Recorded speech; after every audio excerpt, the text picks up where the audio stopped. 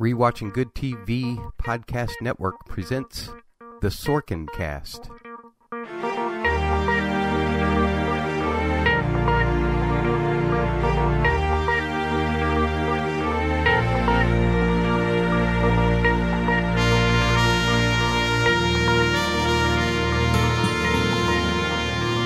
And welcome to Rewatching Good TV Network's Sorkin Cast. This is episode 4 of the podcast, and my name is Matt Murdock. And you can find me at sorkincast.wordpress.com. Kind of a tricky URL, but you'll get there. That's where you can find all of the back episodes of the podcast, contact links, podcatcher links, and if you would take a time, there's a link to iTunes there. I would very much appreciate it if you're liking this podcast that you would subscribe, first of all, and leave me a written review, if possible, just telling me how I'm doing so far, so that when I get on the other side to the feedback podcast, which will be episode 12 of this podcast, I can maybe make some adjustments from there on out. I would love to hear from you in terms of your iTunes reviews. It also helps me stay more noticeable among other great television podcasts out there. So you're helping me out in multiple ways if you subscribe and leave a review. Very much appreciated. I'll thank all the people who have left reviews in that 12th feedback episode as well, up to that point that I recorded, which will probably be about a week before it airs. Anyway, what are we dealing with this week? We are talking about West Wing, which is the Sorkin series that we're covering the first 11 episodes of before our feedback podcast. And if you want to leave me some feedback regarding any of these episodes, feel free to send an email to sorkincast@gmail.com, or you can tweet at sorkincast, or you can call the Rewatching Good TV hotline, listener line, so to speak, 314-669-1840, and just leave a message, or in your message, please leave that you are talking about the Sorkin Cast so that I know which podcast to put your feedback in. And that is it for the podcast. So we are, again, talking about West Wing, episode 4, of season 1, entitled 5 Votes Down. Now, this one actually has a story that was written by Patrick Cadle and Lawrence O'Donnell Jr., but Aaron Sorkin took the duties of writing the teleplay. It was directed by Michael Lehman, and it first aired on October 13th, 1999. It was viewed by an estimated 9.1 million viewers. And Geos.tv, the Global Episode Opinion Survey, ranks this episode 74th out of 156 episodes. So just kind of like right in the middle, in a way. Just a little bit on the plus side of the middle, I guess. And that's it for your information. How about an episode summary for this particular episode, 5 Votes Down? The White House must deal with tricky financial disclosure matters, but more importantly, reobtaining 5 lost votes for a gun law. The struggle for votes costs the White House in political capital to Vice President John Hoynes, and costs Leo McGarry on a personal level when his wife leaves him. So, there is your episode summary. We have our couple of segments that we do up front before we start talking about the episode in general. And the first one is our walk and talk. And this week's walk and talk, these little mini meetings that happen as the camera is following people walking around, it's kind of an exception because normally we have the walk and talk in the West Wing proper, where people are just going from one office to another or what have you. But this one takes place at the beginning of the episode, takes place in a building where the president has been giving a speech, and it follows the staff as they walk through the bowels of the building in order to get to his car. And it's a really long one, actually. It starts actually with Josh and CJ talking about the loss of the votes. I left that little bit out, and I just went straight to the good bits, as I call it, the good bits. It's where Toby and the president are talking about the president's delivery of the speech that Toby wrote most of, evidently. 37 pages as opposed to 2.5 paragraphs that Sam wrote. Anyway, here is the walk and talk. Toby! Sir. What'd you think? I thought my work was outstanding, Mr. President. I thought you would. Thanks for asking. Couldn't help but notice you got a little extemporaneous there in the D section. Oh, you noticed that, did you? Yes, sir, I did. Yes, I did a little polish right up there on my feet. Yes, indeed. Right in front of everybody.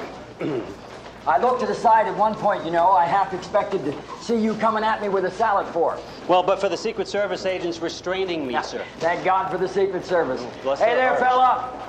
She deserves a nice room and some supper. You like doing that, don't you, sir? Yeah. Say, Charlie, Yes, sir. what'd you think of the speech? Me? Yes, you. Thought it was... He means the text of the speech, Charlie, discounting the little improv in the D section. I mean the entire speech, Charlie, and in particular, the delivery. I thought it was excellent. See?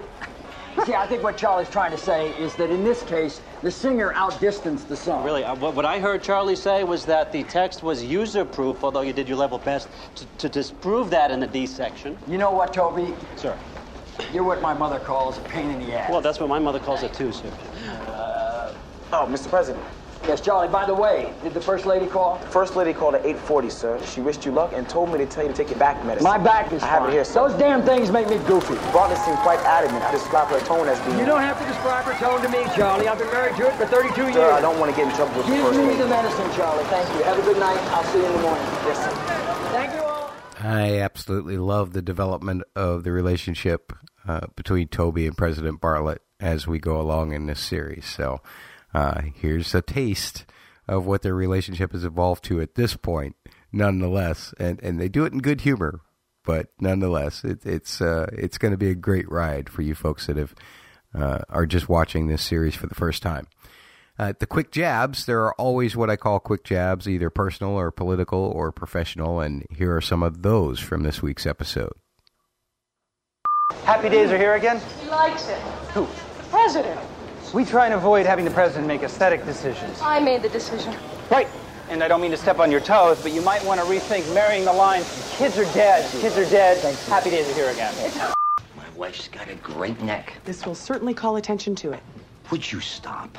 You spend too much money. And you can squeeze the life out of a nickel better than any 10 people I know. Well, excuse me for not having made 40,000 a pop on the lecture circuit. Stop reading the disclosure reports. They're none of your business. They're going to be printed in the newspaper in 2 days. CJ, I'm curious about the president's farm in Manchester. The property value increased $750,000. What's that due to? Secret Service improvements. Can you go into detail, please? The property now includes a helipad and the ability to run a global war from the sun porch. And there's your little mini segments that I do every week. Let's now get into our first clip. And in this first clip, the staff finds out that they are 5 votes down on a bill regarding guns, and they stay up late trying to figure out who has changed their vote. Leo gets home to find out that he has actually forgotten his wife's anniversary, and the next day, Toby finds out that his financial disclosure statement may be perceived as him having tampered with the stock market. What's up? I want you to look calm while I'm telling you this. Tell me what? We lost 5. What do you mean? 802, 5 votes jumped the fence. Are you kidding me? Nice job looking calm. Are you kidding me? Leo just got off the phone with a whip. Last nose count, we're 5 votes down. What the hell happened? We don't know. Give me names. We're finding out. Josh, Botrell? No, it's not Botrell. I've only got 2, but Botrell isn't one of them. Katzenmoyer and Wick. I could have called that. Sam, could you slide me a soda, please? Everyone's someplace else. All I got was O'Bannon. I didn't get O'Bannon. That's 3. Who'd you get? Katzenmoyer and Christopher Wick. They got bad information. There's no way Chris Wick jumps the fence. The president just told a ballroom full of people and anyone who reads the newspaper that we're going to pass 802 on Wednesday. So we got a 72-hour fight. CJ, what's the press room going to be talking about the next few days? Financial disclosure? It's that time again? It's that time again? What are you worth there, Toby? Well, I own this tuxedo, and I've got $23 in my pocket. That's good. Financial disclosure it is. No, I mean, that's good. She's right. CJ, feed them human interest, not just, look, we're disclosing assets. I mean, people will really get a kick out of reading about how much money you guys have, especially when they find out you don't have any. How do we get the votes? Well, setting aside Christopher Wick, and I agree with Josh, someone's getting that wrong. Katzenmoyer and O'Bannon I buy. I'm going to guess the other 2 are Tillinghast, LeBrant. That's what we're going to hear tomorrow morning. Now, the 2 of them are going to vote together on this, so we really only need to get to 1, and whether it's Tillinghast or LeBrant, and it should be Tillinghast, we're going to need help. Yeah. Who? You're not going to like it. Who? If Vice President. No way. Leo. No way. Tillinghast and the vice... I'm not using Hoyne. We're 5 votes short on 802. And what can you possibly do about that at 2 o'clock in the morning that you can't do during normal business hours? I can do things, Jenny. I wake people up. I meet with key staff. It's a long Leo. work. What's this? It's a wristwatch. For me? Yeah. From you? Yeah. For what? Our anniversary. It's pretty unusual. And I'm saying I really couldn't say. What made you buy the stock? I used the website. I like the company. $5,000 worth? That's right. And now the stock is worth $125,000? Leila, I'm as surprised as anybody. Did you know that 71% of the increase happened the day after Cal Poly professor Theodore McGregor testified to the Commerce Committee on the future of internet stocks? No, of course I didn't. I'm telling you that I never pay any attention to Excuse me, Toby. Yeah. Sam says they got all 5. Tillinghast. Yeah. Thank you. The White House counsel's office is going to want to investigate. Leila, I've got 48 hours to a crucial floor vote. Is there any way that... You were the one who arranged for McGregor to testify in front of Commerce in the first place. Are you telling me you didn't know what he was going to say to the committee? You know that manipulating the stock market or trying to or conspiring to manipulate the market in any way is a federal crime, right? Leila, are you saying that I should be talking to a lawyer? Toby, I'm saying you're talking to one right now. So just to let you know up front, for time's sake, in order to keep this podcast running fairly within the hour time range, I tend to cut a lot out of clips, and I really did it this week more so for time's sake, and I kind of apologize for having to do that. But the gist of the story is here. So first off, let's just say that the episodes of this show start to do kind of a typical thing, just in general, that a lot of TV shows do when they have a larger ensemble cast. They start to make episodes more singularly character-centric. And this one is obviously centric to Leo. And so let me just talk about him real quick. It's not good of him to get so obsessed with things that he forgets his own anniversary, especially if you look at this right now by playing the result of the episode. It's really easy to play the result in this stuff when we're rewatching or when I'm podcasting about it, because I've already seen the episode, and hopefully so have you. But I can definitely see how a man in Leo's position might make this mistake, especially in the first year of the administration, because this is probably the first anniversary since Bartlett's been in office, and Leo's still trying to change the world. Another thing you get from this clip is just how valuable the rest of the staff of the White House is, too. I love the comment, and I don't think I included this in the clip, but at one point Leo says 2 things you don't want to see made are laws and sausages.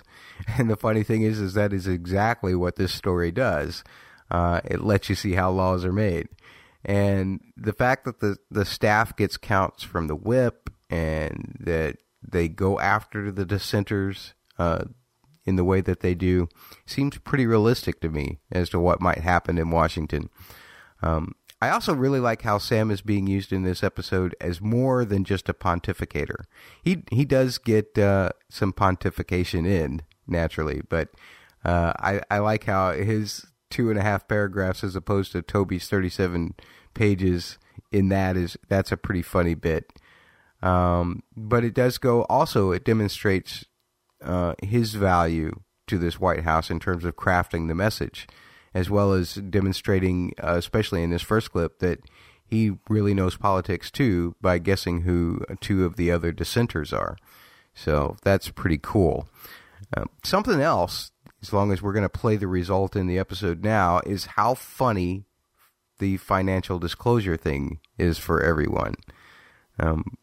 I know when I first saw this episode, not really knowing Toby, the scene about him possibly manipulating stocks, I kind of took it seriously because the show was new, and I was like thinking, okay, maybe there's a bad guy from within the administration. You know, I was kind of looking for whoever that might be.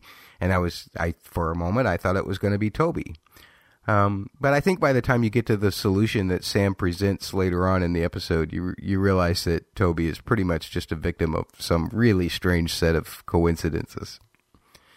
And I guess that's all I have for that clip. Let's move on to clip 2, where after Josh has talked with Sam about how to deal with the dissenters and Leo is making preparations to make up missing his wife's anniversary, that all happens off clip. We pick up on clip with Josh going to Leo with a strategy and then implementing it with one of the congressmen. Sam ends up giving Toby a taste of the medicine that he has been receiving about Lori in regards to Toby's situation. And while Josh's intimidation tactic works to get 3 votes back, he also has to deal with the young congressman Christopher Wick to get that congressman's vote back. I'm going to see Katzenmoyer. When? Right now. What are you going to give him? Nothing more than a wake-up call. I want your permission to kick his ass. You want to dangle his job in front of him? Yeah.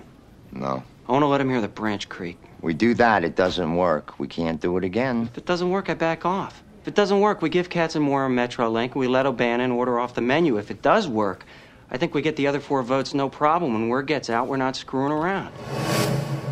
I won with 52% of the vote. If the NRA makes me a target in the next election, I lose, plain and simple. Ask me 2 years from now, I'll be there for you. 55,000 more people will be shot and killed with guns 2 years from now, but that's very much beside the point. What is your point? Forgive my bluntness, and I say this with all due respect, Congressman, but vote yes, or you're not even going to be on the ballot 2 years from now. How do you figure? You're going to lose in the primary.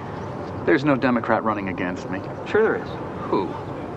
Whomever we pick. How much trouble am I in? Well, there's 2 kinds of trouble here. Actual trouble and PR trouble. Talk about actual trouble. You're in no actual trouble. Really? Absolutely not. Good. But I'd hire a lawyer anyway. Why? Because technically you've committed a felony punishable by imprisonment and fines reaching into the millions. All right, let's move away from actual trouble for a second and let's talk about... Perception. Yes. Right. We've done nothing wrong.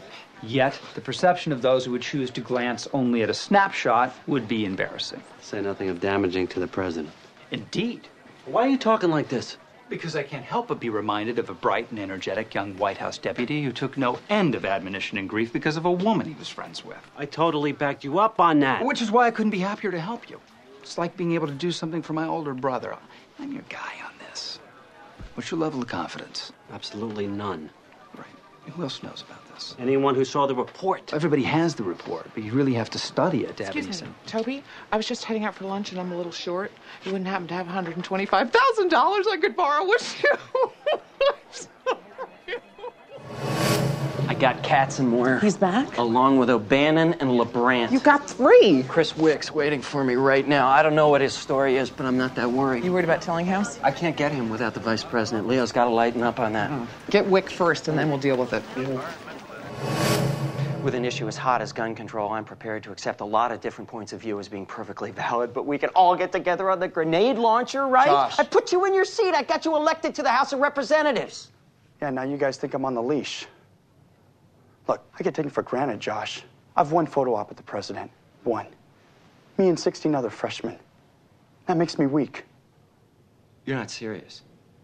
You're voting down a measure that would restrict the sale of deadly weapons because nobody invited you to the cool kids table? Got your attention? You know, I'm so sick of Congress I could vomit. What do you want? Round of golf. President doesn't play golf. What does he play? Chess. Over brandy. A couple of White House photographers and we're fine. He's gonna kick your ass, you know. Whatever. You know, I really don't appreciate you calling me... Chris, you're a congressman. You gotta make that real. This time it was me in the mural room. Trust me when I tell you, you do not want to have this conversation with the guy who works next door. You guys take care.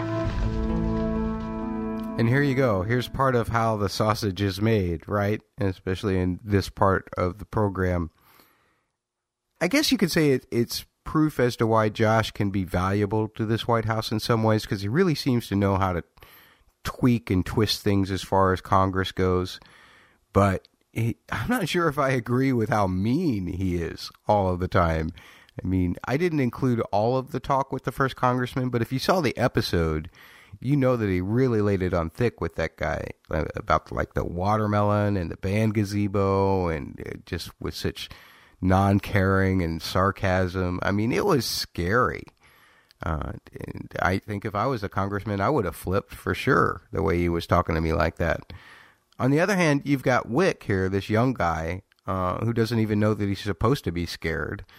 It makes Josh stoop to being a guy who doles out political favors. And I guess in the long run, in terms of having to give up something, it's, you know, in terms of the budget or whatever, or big spending, as Sam predicted they might have to concede, that's a positive. But again, when you play the result at the end of the episode, really his tactics give Hoynes a way to make it a political victory for himself. So I guess my big question to you is, in the end, do you think that Josh did the right thing with his tactics or not? And you can let me know at sorkincast@gmail.com, or you can just tweet at sorkincast, or you can call 314-669-1840.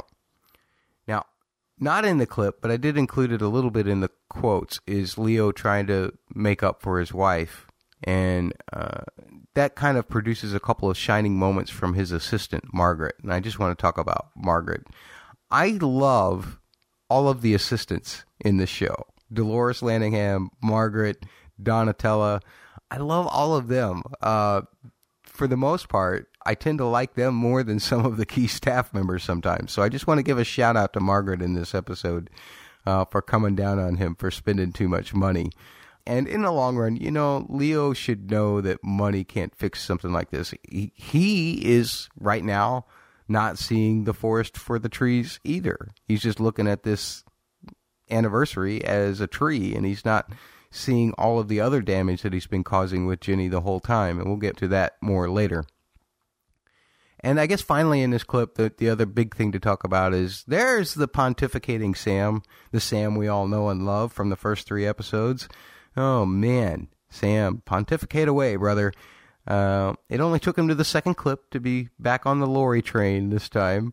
And Sorkin just won't let Sam be anything else in some ways. And just looking at this episode in general, it's kind of a pontificating episode in itself. A gun issue is clearly something that often divides left and right in many political discussions. And I find it kind of interesting that, in particular, at this White House staff seems to be so much about gun control. Yet, we're going to get into this next clip. Again, we're kind of playing the result. It becomes much more clear that the issue may not actually be about guns. So let's move on to that third clip where Leo comes up with an alternative to going after Tillinghast through Hoynes. But when he approaches Mark Richardson of the Black Caucus, his arguments ensure that he will not get their votes. Off clip, he sets up a meeting with Hoynes. But on clip, when he gets home, he finds out that this is the last straw for his wife, and she leaves him. Wow. Wow is right. It is so beautiful. Excellent choice, my friend. Stop looking at me like that. You're talking about Jenny. My point being only that it should flatter her neck in ways that are sure to please you. Can I try it on? No. Can I rub it against my teeth? No. Could we possibly talk about me? Are you saying I'm going to stretch it? Leo, I got 4 of 5. I'm absolutely convinced we need the vice president to get Tillinghast. We're all agreed on that. No. This needs a Texan. I had a different idea. What? I go to Richardson. We've already been through this with Richardson. The entire caucus. Let's not get them any more pissed off at us than they are already. I'll talk to Richardson alone. You have to do it quietly and right now. Margaret! Call me as soon as you got it. Yes, sir. I need to see Mark Richardson out of the office. Let me guess. Josh got Katzenmoyer and the rest of them back in the boat. You came to me instead of Tillinghast because you don't want to use Hoynes. You need this one, Mark. I'm voting no, Leo. Mark, it's all we could get right now, and you know it. You didn't work hard enough. We did. What happened to the Tech DC-9 and the Tech 22? What happened to the Striker 12 and the Street Sweeper? Guns are number 1 on my list of priorities, and I've never moved the president off of that. Keeping the White House strong is number one on your list of priorities. If the White House isn't strong, it doesn't really matter what number 2 on my list is. God, Mark. The bodies being wheeled into the emergency rooms are black. I mean, your penetrating insight is matched only by the courage displayed in the authorship of this bill. No, Mark, for God. Not the 3-inch grip, but the 2-inch grip, with the 40-gauge barrel, and the 30-round clip, not the 20-round clip, with a 3-day wait to run a check to see if you're crazy. As if wanting the gun wasn't a pretty good heads-up in the first place. Oh, this is for show. You write a law that can save some lives, I'll sign it. In the meantime, please don't tell me how to be a leader of black men. You look like an idiot. Jenny? I'm still here. What's going on? Leo. What's going on? Honey, I'm so sorry you went to all this trouble. There wasn't any trouble. I can't do this anymore. This is crazy. I don't want to live like this. I just can't. I'm sorry about the anniversary. It's not the anniversary. It's everything. It's the whole thing. This is the most important thing I'll ever do, Jenny. I have to do it well. It's not more important than your marriage. It is more important than my marriage right now. These few years while I'm doing this, yes, it's more important than my marriage. I didn't decide to do this myself, Jenny. There were many discussions. You can find the time to I'm 5 votes down, Jenny, and I need to win. I met with the staff. You made the time. I made the time tonight. You didn't make the time tonight. I hired a whole... Margaret phoned to confirm your 9 o'clock meeting with the vice president. I was going to slip out for 45 minutes. I was going to be right back. I can't. I don't suppose we could postpone this discussion until it's just the past couple of days. I have to go now. So as I started the idea in the last segment, let's look at what we are hearing about the bill itself. Now, while Sorkin may be pontificating a little bit about gun control and, how we should have it, I think the interesting thing here is that he's also pontificating about how little can be done about it to even get like a bill through Congress. And unfortunately, what I think is most telling about this whole sequence of scenes is that getting this bill through seems to be much more important to this White House for the reason of giving kind of this a victory for the president, probably because of a campaign promise or because right now the White House is looking weak. And I think that's also why Josh is so insistent that they need a Texan behind the bill, because that makes it look like a state that is usually typically on the opposite side of the issue from this particular White House in regards to gun control is actually behind the president. I think that's why Josh feels it's important. And that's about making the president looking strong. Now, Richardson's reasoning for not wanting to vote on the bill is probably the most damning in terms of the bill itself, that it's mainly for show, that it doesn't really affect any of the game at all, and that small steps don't really matter if it doesn't do any good. And, even Leo admits that everything else that this administration does is dependent upon the administration's ability to look like it can do something. So Sorkin is still getting in his pontificating. But I like his angle here because he gets in real bits about the guns through Richardson, and he gets in criticism about probably just every single administration that's ever tried to do anything about gun control, or, even just about the politics of gun control in general. That message and image are probably more important to the people who can make the laws to change things, and that's kind of damning to the political system. So I don't know. I kind of like the way Sorkin approached this issue. As for Leo now, this guy is having a terrible 24 hours, isn't he? First off, let me just say that I'm sure Leo knows his wife better than I do, even as a viewer. But I don't think he's really hearing the issues that Jenny's been trying to bring up. And I'm betting that she's probably been trying to bring them up for a while, and we're just getting a chance to look in here and visit with it now. I have to say that I also personally kind of find it insulting that he thinks a nice dinner and a strand of pearls and a violinist are going to make up for the issues his role in this administration has caused for him and his wife. Now, I did feel for him naturally when she left, but I honestly can't believe that anyone would see this as Jenny's fault. I mean, I don't know. Maybe I'm wrong. Do you blame Jenny on this? What do you think? Again, send me an email, sorkincast@gmail.com, or you can call 314-669-1840. And I guess that's the last bit about this particular clip, so we'll move on to the fourth clip where Leo goes to Hoynes and tells him about the 802 bill and what needs to be done, and he also tells Hoynes about his wife. And then we find out that both he and Hoynes are recovering alcoholics. Dun, dun, dun. Then, during the meeting to figure out Toby's situation, Leo lies about Jenny, and Bartlett makes an appearance, and he happens to be whacked out on pain medication due to his back. Meanwhile, Hoynes seizes an opportunity to make 802 a personal political victory for himself when he talks to Tillinghast. What did you need to see me about? I came in to talk to you about 802. We lost 5 votes. I know. We got 4 of them back, but I was stupid with Richardson. And now it's Tillinghast, so I came in to talk to you about that. And Leo, you feeling okay? Jenny and I are splitting up, and it just happened, and I'm feeling a little, Janine? If I could just have a glass of water. Janine, can you give me a glass of ice water, please? Anyway. I'll see Tillinghast. Yeah. I'll see him tomorrow morning. You'll deliver him? It's a done deal. I don't need to tell you we need this win. I think we're home. Thanks, John. I want you to know the president and I appreciate it. Leo, do you mind if I ask you a question? When was the last time you went to a meeting? AA? What meeting could I possibly go to? Mine. John, tell me you are not showing your Leo, face. I have got my own meeting. Every week, the downstairs office here at the OEOB at 11 p.m. There are 9 of us. There's an agent outside. The whole thing looks like a card game. Do I have enemies in that room? All our people.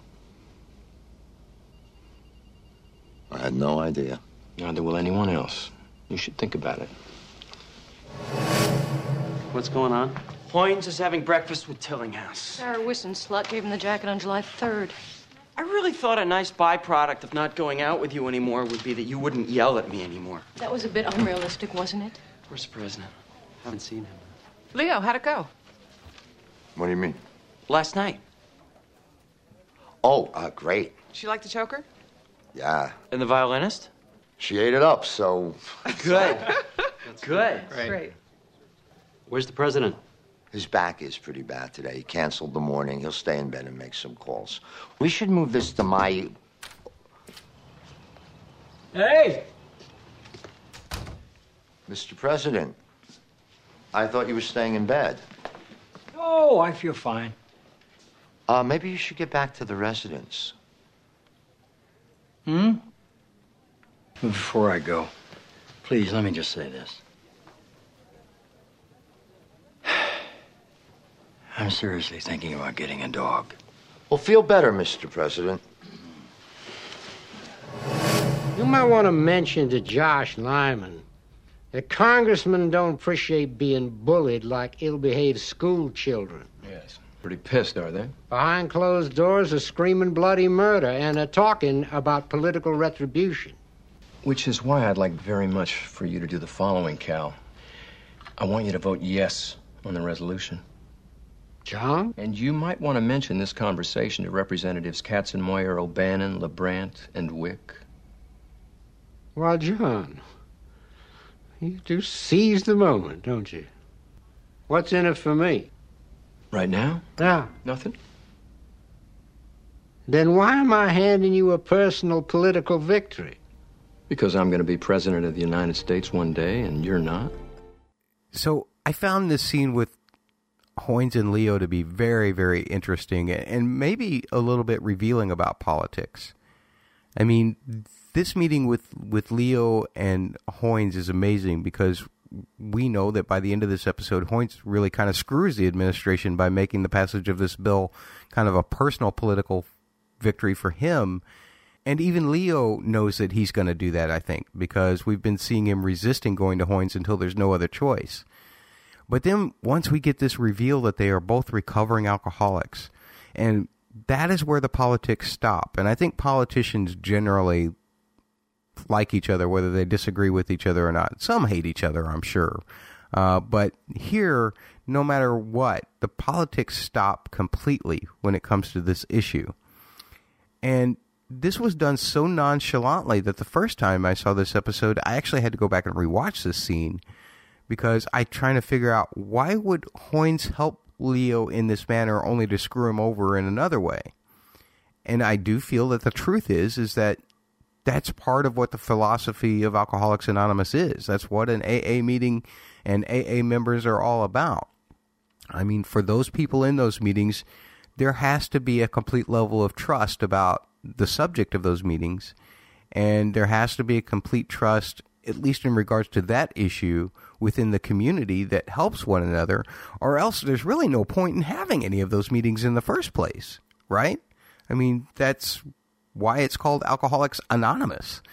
And I love that at least on this level, no matter how much Hoynes may dislike Leo or vice versa, when it comes to their alcoholism, there is no politics at all. I would certainly hope that it would be that way for lots of government people having meetings like this in D.C. Now, as for what Hoynes does in regards to the Tillinghast thing, well, I mean, you can look at that as being pretty deplorable. But again, we're just not sure yet why he has such a problem with Bartlett. So there's still, at least to this point perhaps, a benefit of a doubt that you got to give to Hoynes. Or am I wrong? What do you think? I mean, he's definitely not a good guy as far as the rest of our characters go. But I don't know if I want to hate on Hoynes until we find out his reasons for being the way he is first. Then we can decide.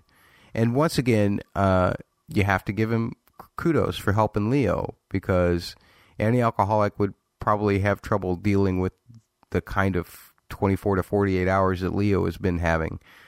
So it's good that John recognized that and offered to help. And as far as the meeting about Toby in the Oval Office where Bartlett comes in all whacked out, I'm left a lot of that out. Again, sorry about that. It was mainly for time. But I'll just comment on the scene as a whole. And it was fun to see Bartlett all high on his back medicine. It was a little bit over the top again, but that's the Sorkin way. And the solution for Toby that Sam actually comes up with, one would think could definitely save Toby in terms of perception, right? I'm not all that certain that it'll save him from being investigated for tampering with the stock market, though. And maybe that's why Sam said you should go ahead and get a lawyer earlier. But in his own way, he kind of screws Toby over, makes him pay for what he's done. And it mostly comes off as humorous, but you get the feeling that Toby's going to be all right.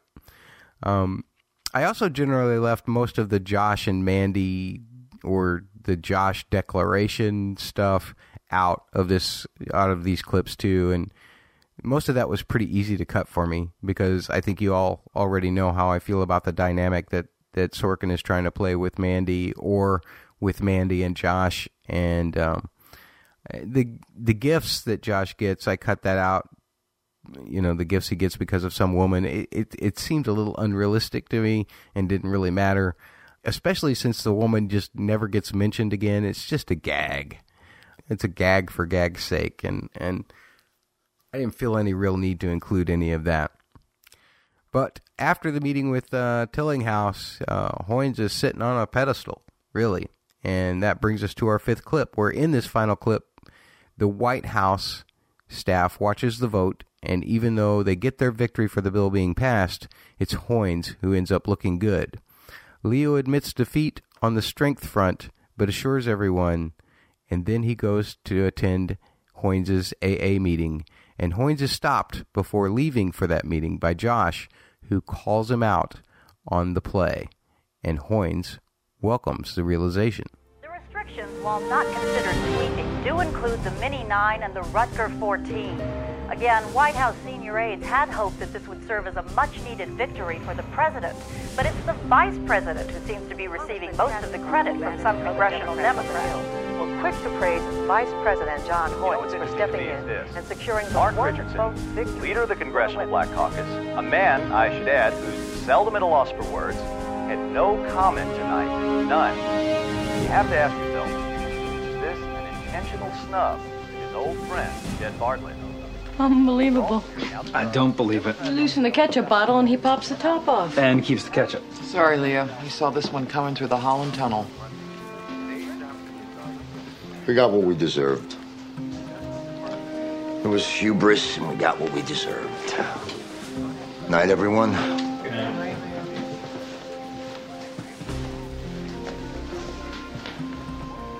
Listen, we won. Where's the president? He's asleep. Wake him. Toby. Wake him now. Let's leave it till tomorrow, Toby. Let's leave it till tomorrow.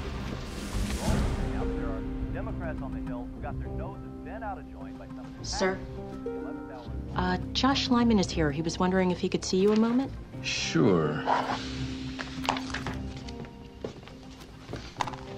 Evening, Mr. Vice President. Josh, nice victory. Are you talking about the bill, or are you talking about my smoking jacket? I heard about that. No, I was talking about the bill. It's a crappy law. Nah. No, it is. I should know. I helped write it. You did very well. I'd say it's roughly the equivalent of fighting the war against tobacco by banning certain color matchbook covers. Well, these things happen slowly. I'd say you did well, sir.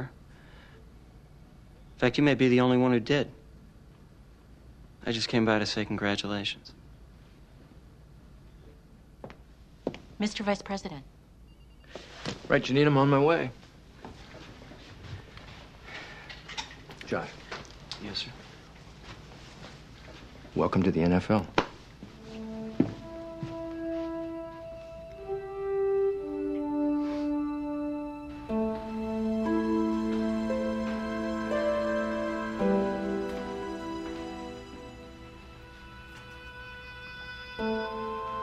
Something I can help you with, Mr. McGarry? Yeah, I'm here for the card game. Thank you.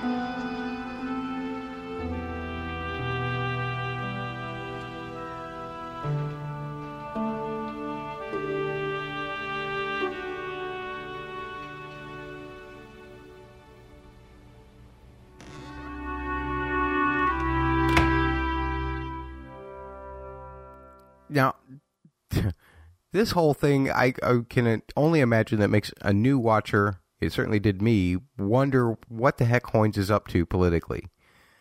All I can tell you is that as someone who's seen the whole series, it will become clear in time, I assure you. Maybe, I'll tell you what I'll do. If you've watched the series, just to prove that I know what I'm talking about, because, you know, I got that chip on my shoulder. Anyway, I will have a special spoiler section after our end music. So if you are watching the series for the first time, you won't want to listen to that. I'll give you plenty of warning after the end music. But I'll get some of this, all of this stuff that I've been kind of alluding to over the last couple episodes off of my chest up to this point. So Hoynes is just one of many things that we can talk about in that section, and we'll do that after the end music. As far as Leo goes, given the kind of week that he's having, I'm sure, even though he says to everyone that they got what they deserved, I'm kind of betting that he's just glad to have it all behind him. And I think it's really good that he does decide to go to the meeting. And again, that shows that level of trust that, you know, no matter what kind of politics Leo and Hoynes are playing, that this is a whole other matter. And he realizes that he needs help right now, and it's good to see him show up there. Once again, I think that you see that Josh is on it politically because he figures out that Hoynes is doing something and he goes to call him out on it. But the thing is that I wonder if he's not going there more or less because he feels guilty about what happened.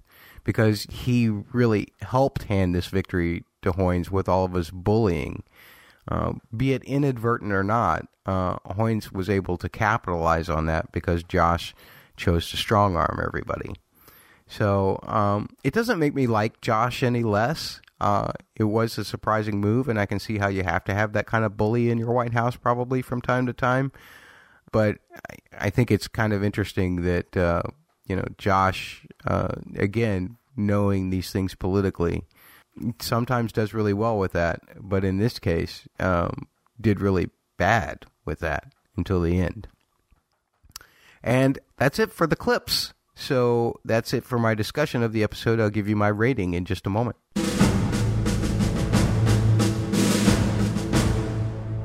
So once again, I rate things on a 10 scale, kind of a special 10 scale where certain criteria has to be met in order to get to a certain number. You can find that at sorkincast.wordpress.com under the ratings tab or ratings page. And this week I gave it a 7.7, a slightly better than average episode. Anything with Hoynes is better on a rewatch for me as opposed to seeing it for the first time. And that's just my opinion. But anytime there's a Hoynes episode, it tends to bump it up, even if the rest of the episode wouldn't have made it into the 7s. The Hoynes stuff always bumps it up for me. Because like here, the Toby thing was a little flat because I guess on a first watch it would be more interesting for Toby because you have to figure out whether he was really involved in anything or not. And the rest of it, all of the financial disclosure, especially the Mandy and Josh stuff, I'm just so sick of that already.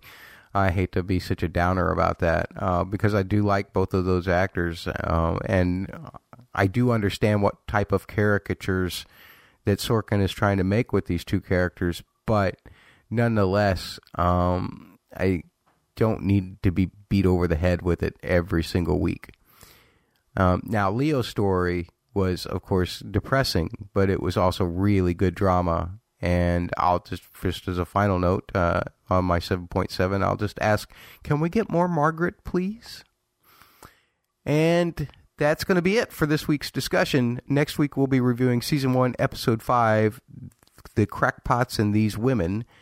And remember, you can contact the podcast by email, sorkincast@gmail.com. Or you can call the Rewatching Good TV listener line, 314-669-1840, or you can tweet at SorkinCast. You can find all of those links at sorkincast.wordpress.com. And I asked you guys a lot of questions. I want your opinion on this stuff, so feel free to send it to me. And as long as you get any feedback in right after the release of the 11th episode of West Wing, and that'll be the 11th episode of this podcast, then it'll be in time for the feedback podcast, and I'll make sure to include your thoughts in that feedback podcast, which is episode 12. And that's going to do it for me. This is Matt. Thanks for listening. Don't forget, we will have a spoiler section for those of you who have watched the whole series after the end music. Take care.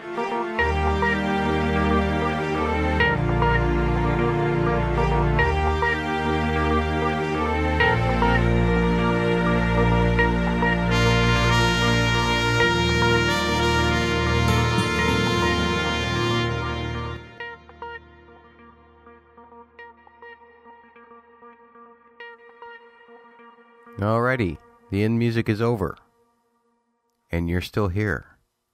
This is your last chance. If you are watching the series for the first time, or if you haven't at least gotten through, let's say, Season 5 of The West Wing, then you probably don't want to be here if you don't want to be spoiled. I will count down from 5, and then I'm going to start talking about some spoiler stuff. So you have been warned. 5, 4, 3, 2, 1. Okay, now, for weeks I've been pointing to certain things and have been having to keep it somewhat spoiler-free in order to keep anybody who's newly watching the series interested. I don't want to spoil them. But I do want to look at a few things that those of us who have seen at least through Season 5 know right now about some of these scenes. And I guess I'll address this week's episode first, since it's fresh in our minds. Hoynes is actually just doing politically what he's supposed to do. because we find out later on in the series that Hoynes and the president at some point during the campaign had a conversation that Bartlett would only be on for one term. And that was a promise that he had made to his wife so that he could run without disclosing about his MS. So if in the very first episode a senator is starting an exploratory committee, that's got to be some kind of wake-up call for Hoynes as well, to start maneuvering himself to make sure that once there was a Bartlett announcement about no second term, that John would automatically become the front runner, or would be in a position to become the front runner for the nomination. Now, I know that this doesn't really speak to the tension between John and Leo, or even between John and Bartlett directly. Instead, the root of that tension is the fact that in the last election, John was the front runner until Bartlett got in the race, and Bartlett asked John to be the VP nominee and actually told John about the MS. And that naturally pissed Hoynes off because Bartlett had then won the nomination from him without disclosing about the MS. And there was a big deal about that. And we're going to get some of that in flashbacks in future seasons, as those of you who have been watching the show know. It's also kind of important for us to remember that during season 1, Leo doesn't even know about the Bartlett MS, right? So because John is making these political moves based on, whatever conversations he and Bartlett had in the past that Leo actually doesn't know about, then Leo is naturally going to be pissed at Hoynes because he thinks that Hoynes is just trying to pull the rug out from under him.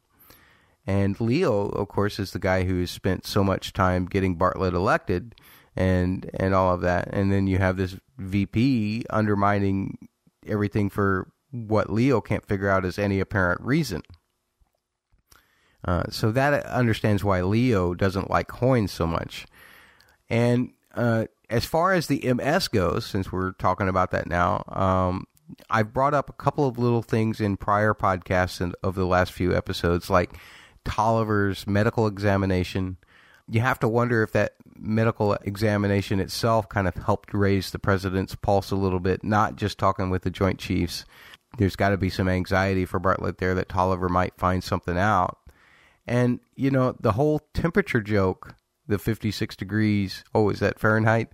That kind of irked me a little bit because we'll find out later on that the fever can be detrimental to an MS patient. I guess by avoiding the actual giving of a temperature is maybe, I don't know. Do you feel like that's proof that Sorkin had a plan for an MS reveal this early on because he didn't want to bring anything up that way? Or could he have just said, 98.6 or whatever? And here's another reason why I ask that. When Charlie figures out that the president left his glasses in the private study, is it that Bartlett had a memory lapse like he sometimes has when his symptoms progress later on in the series? Do you guys think that Sorkin is laying clues as far back here that we can go back and look and pick up on? Or do you think that they're just happy coincidences? And I would love to hear your thoughts on that as well.